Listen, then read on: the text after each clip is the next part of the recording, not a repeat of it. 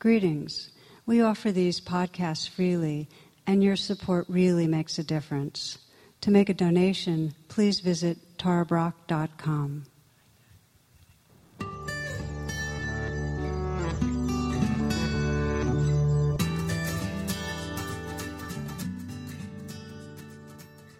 I'd like to start with a poem from the poet Rumi.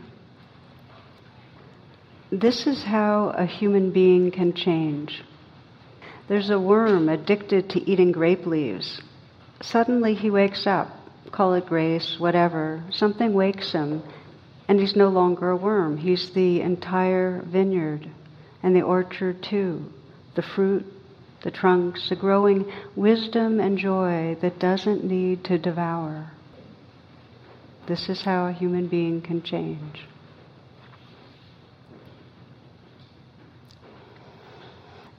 This is a verse or poem about really the evolution of consciousness and this shifting from a separate self that out of fear and grasping is kind of addicted, habitual, and to that realization of connection and oneness that allows us to really live from a place of love and wisdom. What I'd like to do during this class is first ask you the question, really, what is between me and that sense of that wholeness, that growing wisdom and joy? Just to sense what is between me and that experience. And then to really look at two areas that many of us land on that seem to run interference. Two areas of fear where we might say we're stuck as that worm that's kind of addicted to the grape leaves. And then just to explore how meditation can be this evolutionary strategy that allows for grace, that allows us to wake up. And to begin with, just to say it's totally natural that we go through a phase of being the worm eating grape leaves. I mean, that's just part of evolution too. And I don't know how many of you either had The Hungry Caterpillar read to you or read it to your children or reading it to your grandchildren. How many? Hungry Caterpillar. So that's like a good 90% of us, which is a story of a hungry caterpillar that each day is eating more and more food, and the food's beautiful, like all these different kinds of fruits and vegetation, and there's nothing wrong with it.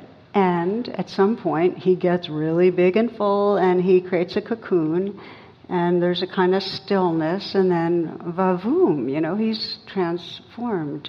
There's the metamorphosis into that freedom of a butterfly. And so it is with us that we too are designed to get caught and eat and consume and build that sense of self and so on. And we're designed to go, oh, okay, enough, let's get still, and then go through another adaptation or evolutionary change. There's a story I heard a long time ago. This was one of my father's favorites. And Norman and Irv are life friends, and they have a shared interest in the esoteric and consciousness and what happens after we die. So they make a deal that whoever dies first is going to contact the one that's still alive from the afterworld. And so Irv dies, and Norman doesn't hear from him for about a year and figures, well, there's just no afterlife. But one day he gets a call, and it's Irv. Oh, so there's an afterlife. What's it like, Norman asks. Well, the response is this. He says, well, I sleep very late. I get up, I have a big breakfast, then I have sex, lots of sex. Then I go back to sleep, but I get up for lunch, have a big lunch, have more sex, take a nap, huge dinner, more sex, go to sleep, wake up the next day. Oh my God, says Norman, so that's what heaven's like? Oh no, says Irv, I'm not in heaven. I'm a moose in Wyoming.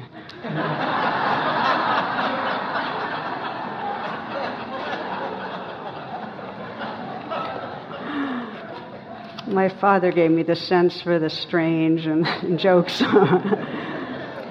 So our evolutionary potential, this is one version, but it's generally to have us keep unfolding into wider and wider and more inclusive sense of who we are, beyond a sense of a separate self. And you can see in the triune brain that, there's the reptilian brain, and that's one level of an organism feeling separate and trying to make sure nothing's going to harm it. And then there's the mammalian brain, where it's expanding more and going for reward and satisfaction and gratification and nourishment.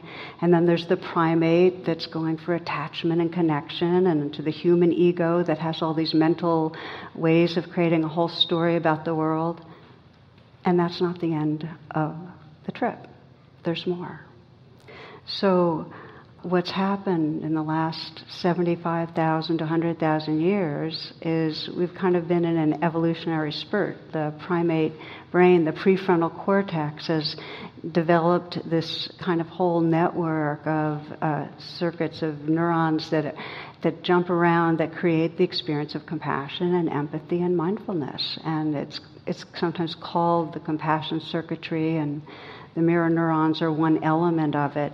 But when this started developing in the brain, human evolution went into hyperdrive. And it's over that last 100,000 years that language and collaboration and tools all became activated.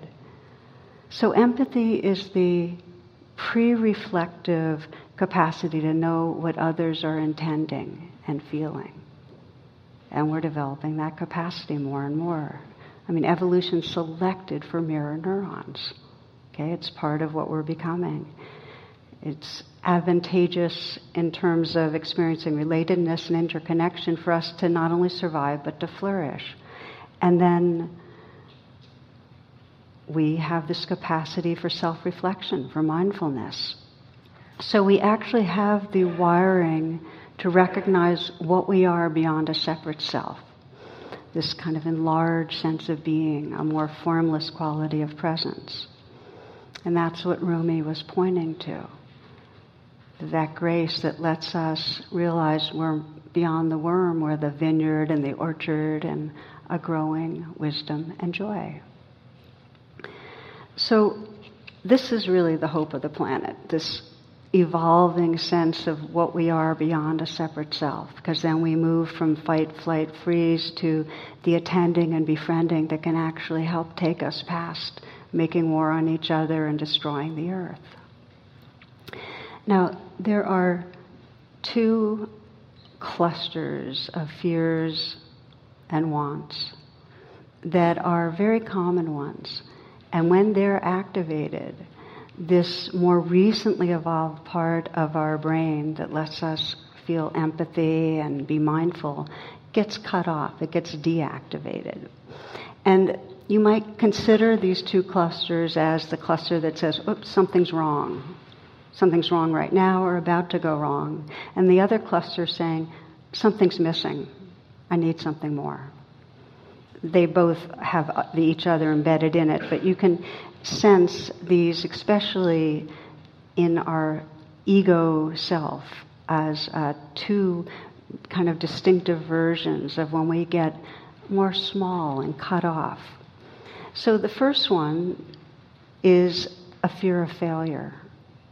And you might also consider it a fear of deficiency, of being not enough, and of rejection. So that's fear of failure, FOF. The second one is a fear of missing out, FOMO. Okay, FOF and FOMO. And I'm in a way dedicating this talk to Tim Ferriss, who a number of you probably heard of, who does a wonderful podcast, and he was the one that turned me on to the word FOMO, because we had an interview and I learned a lot from him in our interview, and FOMO was one of my takeaways, fear of missing out. And when we're caught in FOMO, we're not as concerned about failure or deficiency. That's actually a more primitive part of the brain. We're really concerned with missing out on opportunities for pleasure, for gratification, for more fame or accomplishment or fulfillment of whatever we're seeking. So we're going to take these and look at them, each one. I'm going to invite you to sense how these are living in you, and then we're going to look at how meditation can be a strategy to evolve us so we're not caught in them, so we can take the energies in them that are really wise and alive, but not be caught in them. Okay, so FOF, fear of failure and fear of deficiency. It was really brought to my mind last week when I was talking to a friend who says, I've really gotten to the root of what's going on for me, which is I just feel like around the corner I'm going to fail. It's like I won't be prepared, that I'm just going to fall short. And it could have to do with anything, whether it's letting down my daughters or my partner or my friends. And when we talked about it, like underneath is this just a sense of shame and a sense of isolation. But there's many versions. I've known many that are people that are in the public eye, people that are really well known, that have what's called imposter syndrome, which is a version of FOF, which is, I look good, I sound good, other people have bought in, but they'll find out, because underneath something's wrong and I'm going to fail. The fear of failure is rooted deep in the reptilian brain. It's like that basic part of us that wants to avoid harm. So it's very primal. It's the primal fear of the if self. I'm going to fail. It's not going to be okay. I'm going to be annihilated. Now, for primates, if a primate's not involved with a life-death issue, the default position of the mind is to compare to others. So what that means is, I'm going to lose respect and love. That's the form of death. I'm not enough, and so what primates do is they see where they are in the pecking order, right? Are they going to be part of the herd, or are they going to be left out? And of course, some cultures make it even more acute. If you're part of a culture that's always rating you for, in school for how well you do, or for your intelligence, or what kind of intelligence you have, or your looks. If you're being rated, underneath there's going to be an insecurity. I was thinking about children a lot with this, and how our schools and our education does breed in the fear of failure and has kids trying to prove that they know things. We grow up trying to show that we're smarter than we are. There's a big incentive to convincing people. I saw a test for children. It says, name 6 animals which live specifically in the Arctic. And here's the child's answer. 2 polar bears, and then 3, and that's crossed off, 4 seals. I thought that was a great answer. What was Sir Walter Raleigh famous for? He is a noted figure in history because he invented cigarettes and started a craze for bicycles. What happens during puberty to a boy? He says goodbye to his childhood and enters adultery. I'll just give you one more. What is a vibration? Well, there are good vibrations and bad vibrations. Good vibrations were discovered in the 1960s.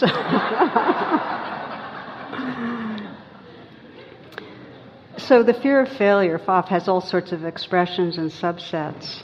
I was talking to my husband, Jonathan, about it. What's your version? And he said, well, I'm phobi. And I said, huh? He goes, fear of being included.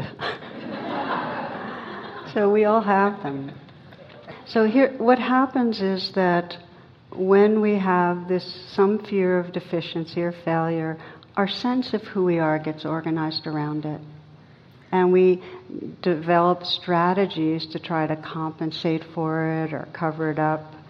And those strategies you're familiar with. I mean, we've explored this before many times in the talks I've given, ways that we try to prove ourselves or get approval or pretend, as I've mentioned. But the strategies and the feeling tone become a real core sense of, oh, so this is what I am. And when we're in that cocoon of the ego self that feels deficient or defective and is addicted to eating the leaves, is trying to find ways to prove ourselves, because that's the addiction, to prove and get approval. We're cut off from those parts of our brain and our consciousness, really, that have a larger sense of belonging. So let's take a pause here. I'm just going to invite you to check in and see how you might be experiencing in your life this one cluster of fears, fear of failure, just to investigate it a little. The first step of widening your identity, not being caught in the cocoon of fear, is to just investigate, just to notice it, witness it. So you might bear witness without judgment and just ask yourself, so where do I become afraid of falling short? Is it in work?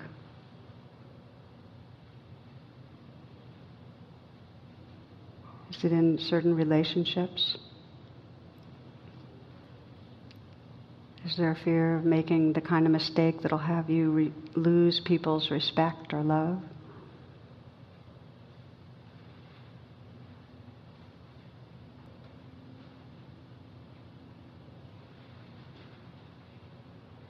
If there's one situation that's a good example for you where you anticipate failure, where you habitually run into the fear of failure or the fear of rejection, take a moment to let yourself go inside it a bit. The kind of thoughts that go on, what you believe or anticipate's going to happen that's wrong and bad.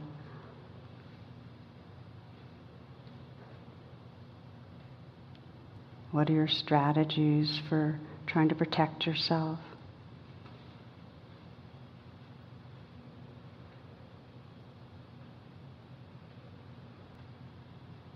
Just notice how fear of failure or fear of rejection lives in your body or your heart.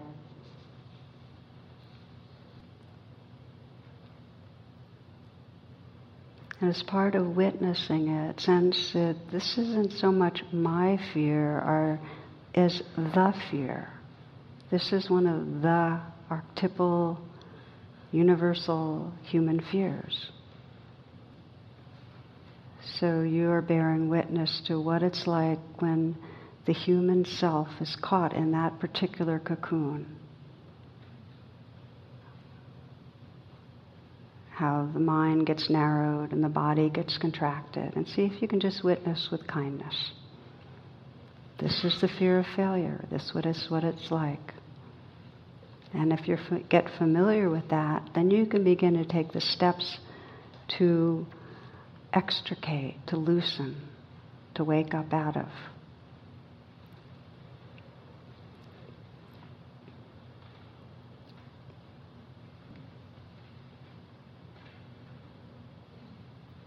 So continuing to explore these, we're going to now look at the fear of missing out, FOMO. And that really comes from the mammalian brain, this primal urge to thrive. And it's the urge and the emotions that are trying to seek nourishment and enhancement and reward. So just to say, it's not as primitive as fear of failure. In other words, if you're caught in fear of failure, FOF, that trumps FOMO. That will grab your attention. So that can't be as prominent for FOMO to really set in. So I could see it in my dog. I was thinking about it this morning, how I wake up and she is eagerly tracking my every move because she doesn't want to miss out on our walk. And even if there's some time after I get up before the walk and she could go outside and she could be enjoying things, she stays riveted because she's afraid of missing out. She's anticipating pleasure, but she's got the stress of not getting. So she can't just relax and enjoy her moments. And that, to me, is the same idea, that we get anxious about getting and achieving what we want. And the anxiety is, it matters to us and we might not get it.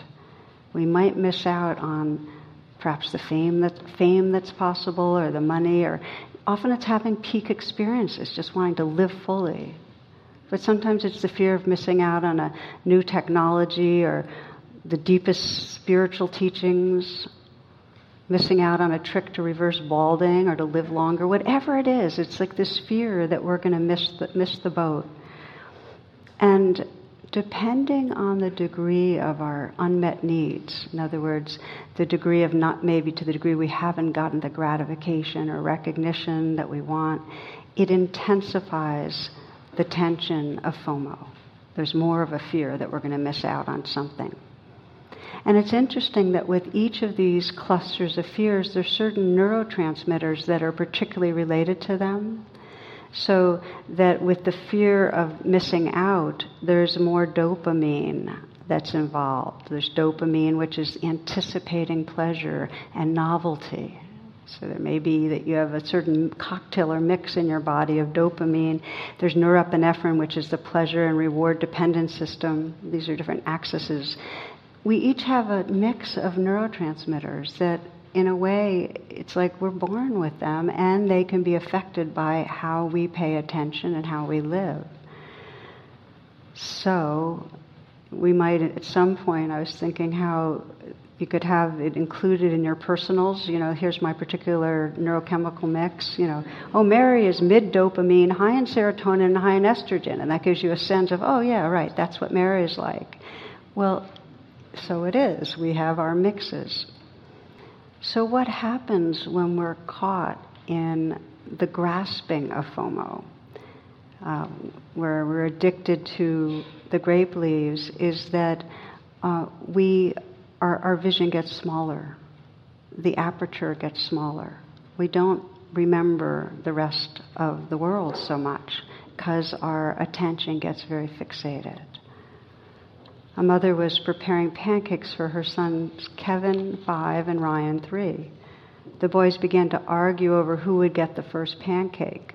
So the mother saw an opportunity for a moral lesson to broaden their view. She said, if Jesus was sitting here, he'd say, let my brother have the first pancake, I can wait. So Kevin turned to his younger brother and said, Ryan, you can have the first chance at being Jesus.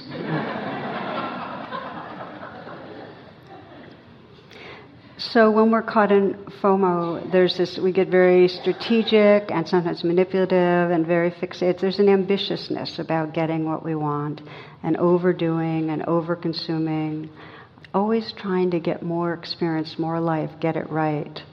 There's an essay I've always loved about, because everybody's always trying to get the final word on nutrition. So in this one, the Japanese eat very little fat and suffer fewer heart attacks than the British or Americans. The French eat a lot of fat and also suffer fewer heart attacks than the British or the Americans. The Japanese drink very little red wine and suffer fewer heart attacks than the Brits or the Yanks.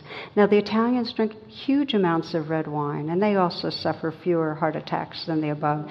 The Germans drink a lot of beer. Well, it goes on and on and on.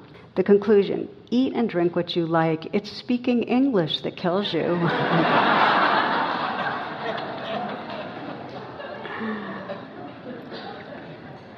So in both of these clusters of fear, we're talking about a kind of evolutionary process where there's a fear, there's a wanting, and when we get fixated, we get into a kind of cocoon where we're cut off from really being all that we can be. For FOMO, I think one of the most potent expressions comes from the teachings of Kashmir Shaivism, which says, first there's the suffering of separation, then the suffering of not enough, then the urge to have to do something to be complete. So the suffering is this, when we're caught in the feeling of, I'm about to miss out on something, I need something more, it means that we can't really open to and embody and live the fullness of what's right here. It cuts us off from the present moment. Why don't we take a moment to reflect on FOMO, to see where it lives for you.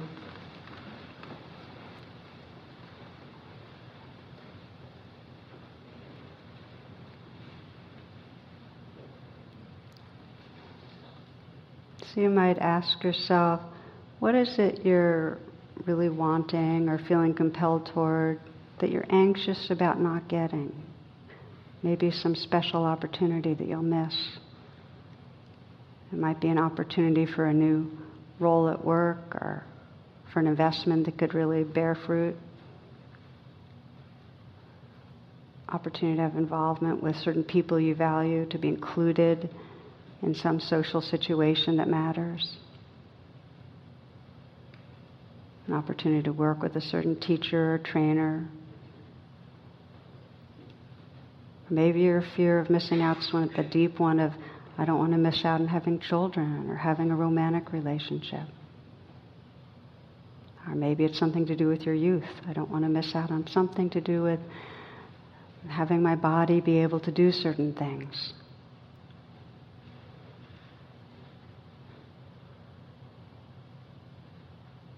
Wherever you feel that sense of fear of missing out, that kind of anxiety and kind of grasping towards, that narrowing or fixating, let yourself go inside it. And just get familiar with it in a very bodily way. What does your heart feel like when you're caught in FOMO?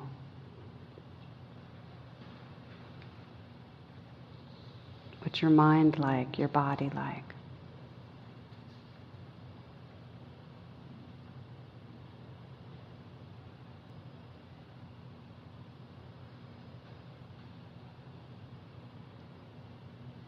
And like the fear of failure, just widen enough to remember that this isn't not your fear of missing out, it's the fear of missing out. It's part of the mammalian brain to seek gratification, to want to make sure to get rewards. And you're bearing witness to how this human self is when caught in this conditioning. So bring some kindness to it.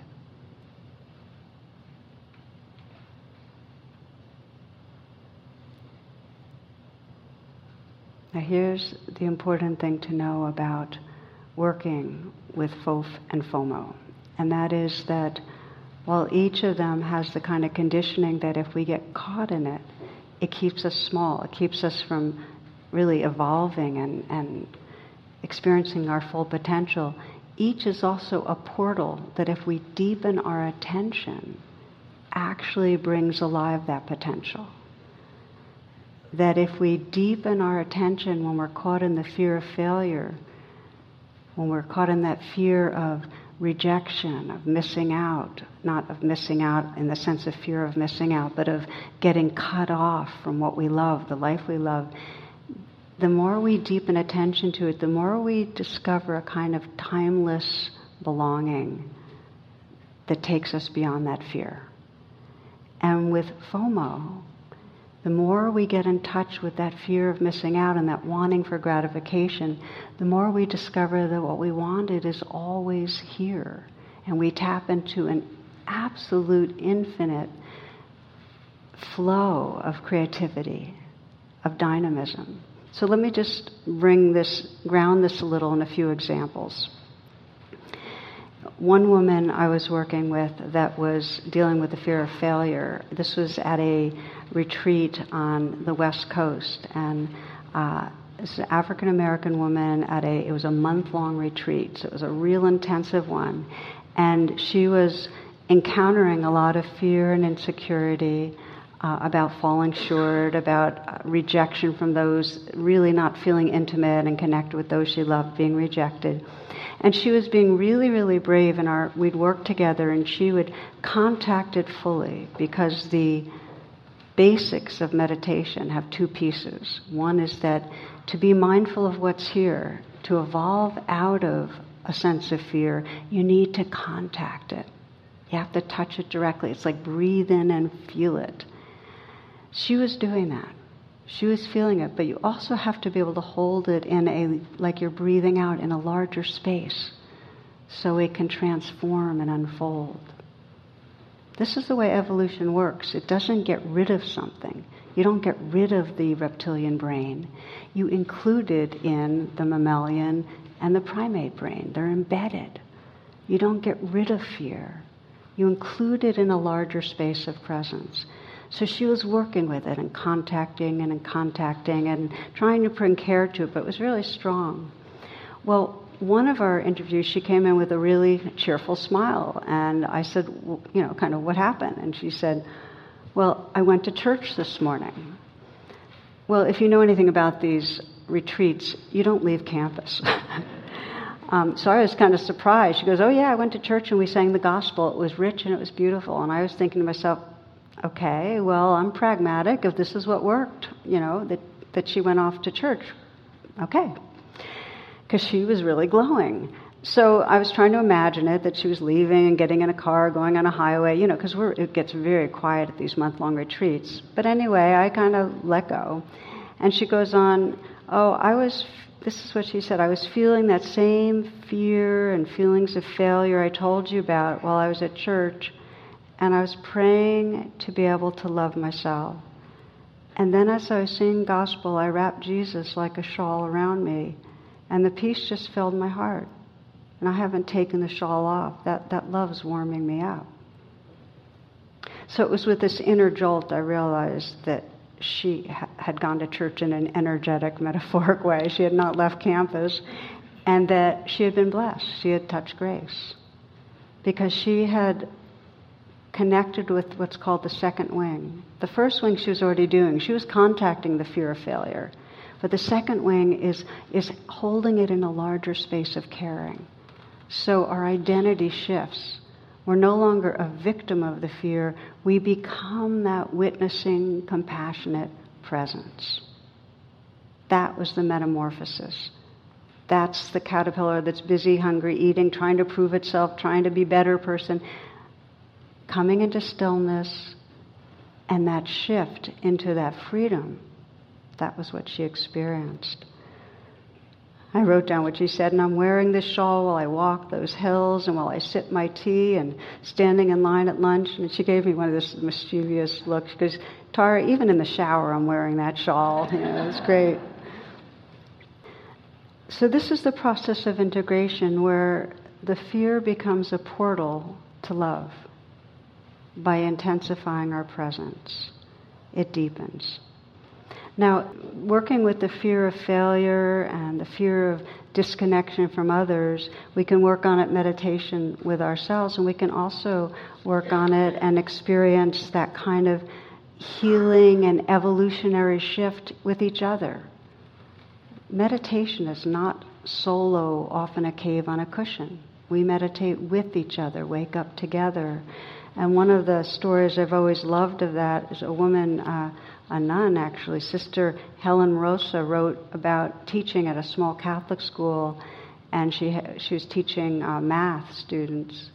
And they were learning a new math, and they were all getting discouraged and edgy and having a really hard time. And she could feel the fear of failure. She could feel it in the room.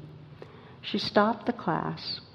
She had them list the names of their classmates on 2 sheets of paper. It was a small group.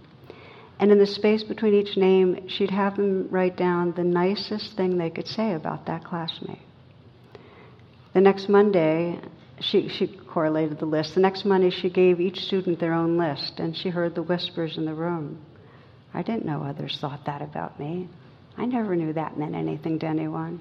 And the group was much more bonded. In fact, for the rest of the year, she could feel all these like invisible bonds of connection created. Several years later, she got a message from the parents of one of her students in that class.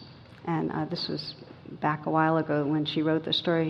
His name was Mark, and he was killed in the war. And she got a message from his parents that he was killed in Vietnam. And she had been very close with her students, and he was she loved him. He was very fun-loving and good-humored and very sincere. So she went to the funeral, and all of the classmates were there. And at one point, Mark's father said he wanted to show her something. So he took a wallet out of his pocket, and he said, they found this on Mark when he was killed. And we thought you might recognize it. And carefully removed these 2 worn pieces of notebook paper that had obviously been taped and folded and refolded many times. And it was the list that she had given each student with the good things written on it. At that point, and all the classmates are around, another one said, oh, I still have my list. It's in the top drawer my desk. And another one said, oh, Chuck asked me to put his in our wedding album. And another said, it's in my diary. And another pulled one right out on the spot. So that was a moment they could cry and really just open together to the loss. So I share this because in working with these fears, whether it's fear of failure, fear of rejection, fear of loss, fear of missing out, we need to bring both the capacity to touch into the fear, but also a wider sense of what's true. We need to remember space, we need to remember presence, we need to remember love, for there to be that kind of integration and transformation.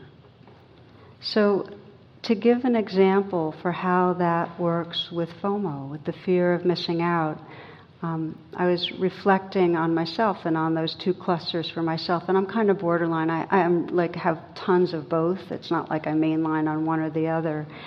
And so I was kind of thinking through history of all the times the fear of missing out, whether it's missing out with hanging out with the kids in high school I most wanted to hang out with, or having special adventures in college, out in nature, or whether it was missing out as I got involved with spiritual life on the best teacher or the best practice. I could see it throughout. So I'll tell you one example of when I was young and much more neurotic. This was last week. No.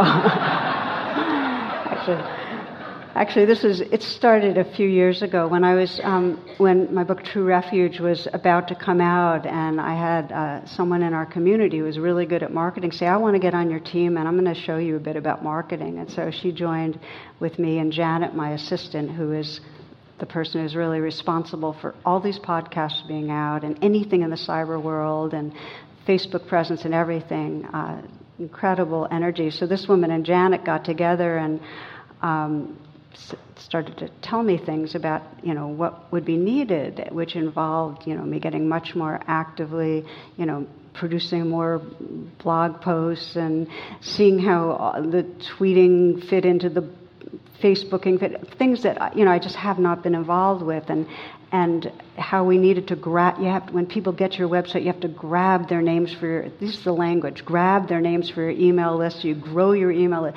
Well, it's ambition. And so it was like I was feeling this pressure and getting involved, and I could feel in myself this growing sense of, because everybody else was doing it, I had this fear of missing out. My presence out in the cyber world, it relied on me just grabbing opportunities and doing more. And so it was really very striking to me, this feeling of kind of edginess that started building in my system around it. And when I caught it, I didn't have the word FOMO then, but I realized that was the feeling, that I was supposed to jump on a wave and ride it and make sure it was the biggest possible wave I could, that kind of thing. So I stopped internally and I started deepening attention. And what I asked myself, what was I afraid of missing out on? What was this wave that if I missed it, I'd lose out? What is it I really was wanting to have happen out of all this? And when I asked that question, I started reconnecting. I went away from stats, and I started reconnecting. I love these practices of waking up our hearts and minds. I just want them to be out there more.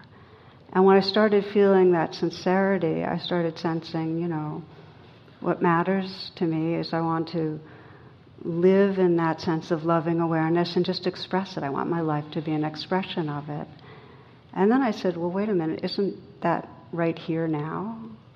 It's like what I'm wanting from getting more blog posts out and grabbing names and having a bigger email list, the loving awareness and living it and expressing it's right here now. If we dig deep into FOMO, we'll find what we most deeply want, what we're most deeply afraid of missing out on, is always and already here. The ego delusion in FOMO is that it's down the road somewhere else.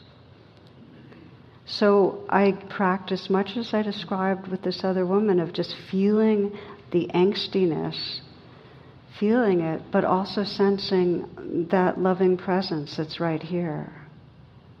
feeling the angst, that kind of, there's something more, but feeling, oh, right here.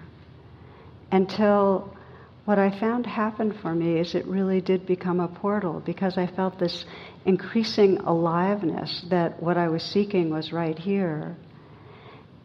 And I would share with people, and the big question that comes from FOMO people is, but wait a minute, if I think what I'm seeking is right here, then I won't be motivated to do anything. How am I going to be motivated to make the investment or seek out the other teachings or read the books?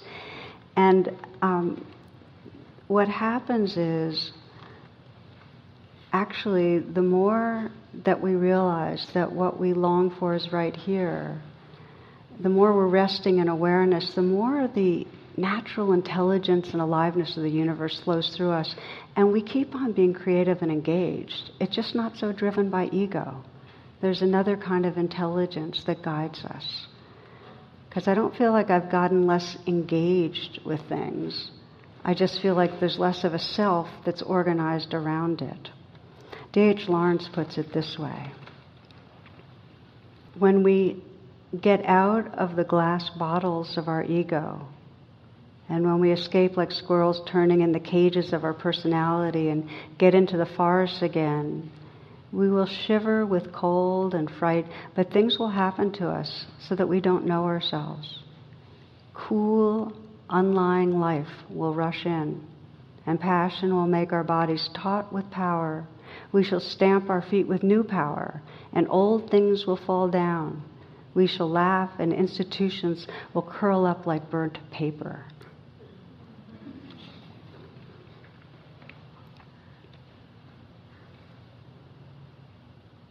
So the point is this, that these fears can either trap us so that we're the worm addicted to eating grape leaves. We're kind of spinning in our own cocoon, always thinking that what we want's ahead of us, or that what we fear is around the corner, and not really being able to find the love and aliveness that's right here. And if when those clusters of fears come up, we use them to deepen our attention, it wakes us up.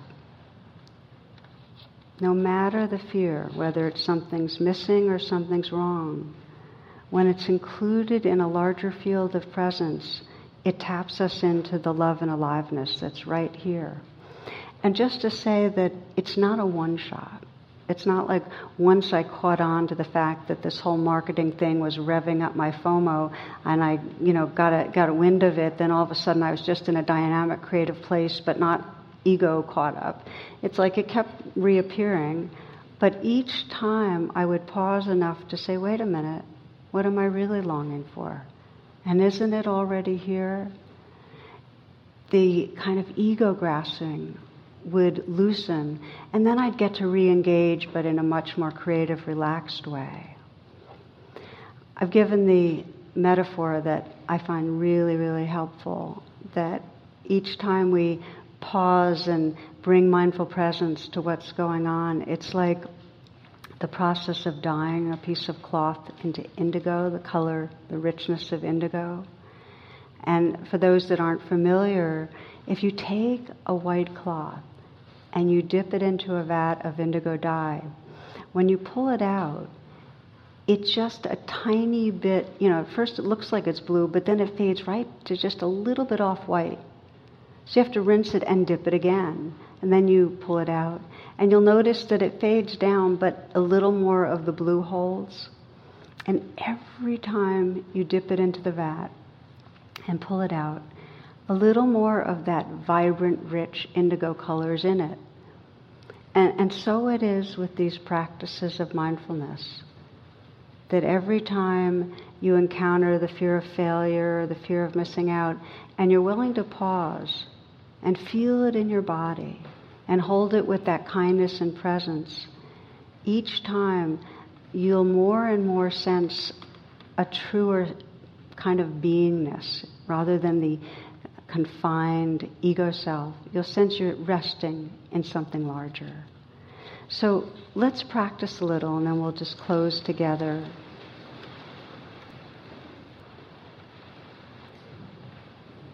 I want to give you a chance just to pick one thing where you feel you get caught, where you're a bit in the cocoon and cut off from all that you can be. And just get a taste of how you might work with it. So as you pause, let yourself come into the present moment. Just feel your breath and your body.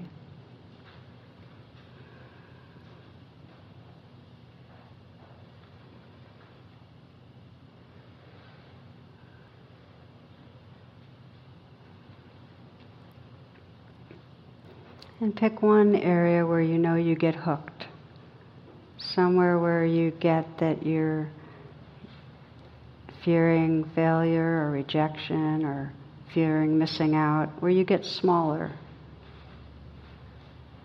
where your vision narrows, there's tightness, where you lose track of some of the larger truths.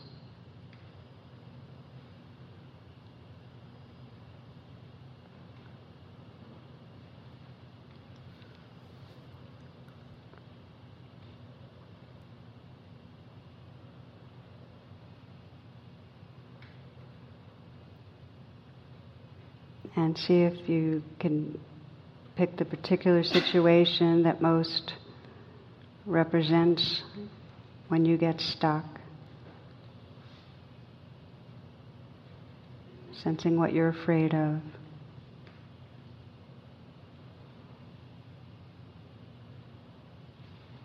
And honestly letting yourself connect with the fear.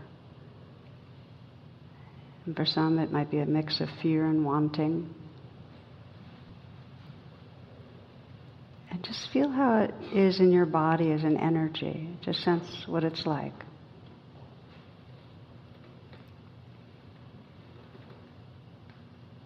If it helps to use the breath, you can sense as you breathe in that you're just agreeing to feel and contact where that lives.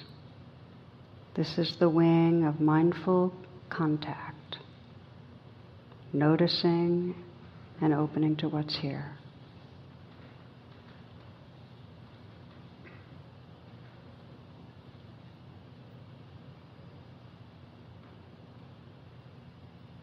And you might sense as you connect with the fear and the wanting, what it is that you're most wishing for. If you're afraid of failure, what is it?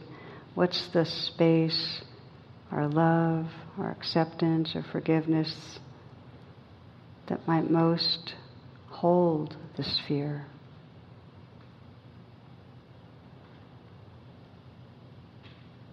For many of us, if we're afraid of falling short, there's this real yearning to feel belonging to others and to life, to really trust that. To know that we belong to this living web, we can't fall out of it. So that you can breathe in and feel the fear, but breathe out and sense the whole web of life that you belong to, that loving awareness that you're part of.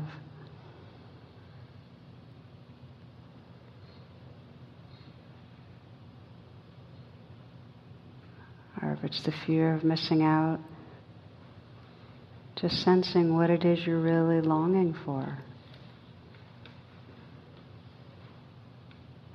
Are you longing to feel a sense of contributing?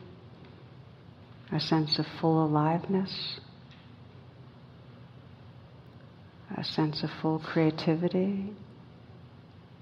Then breathe in and feel the fear.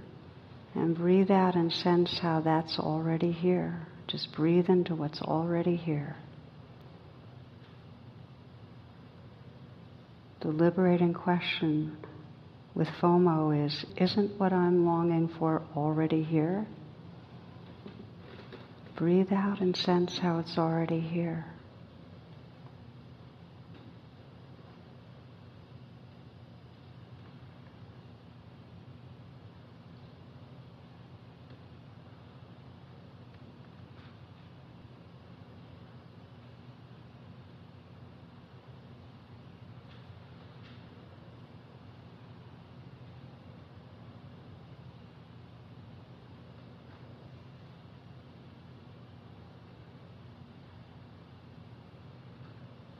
Sense as you bring more presence to these fears, the shift in your own experience of who you are. The shift from the victim of fear, the one who's caught in fear, to the witness, to that wisdom and compassion that's bearing witness.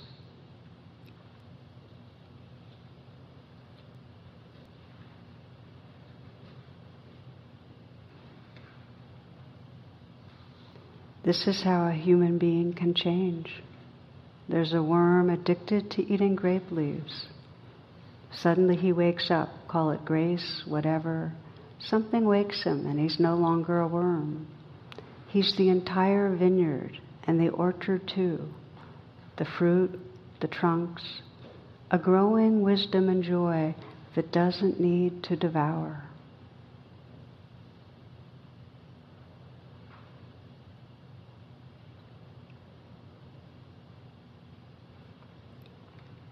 Namaste, and thank you for your attention.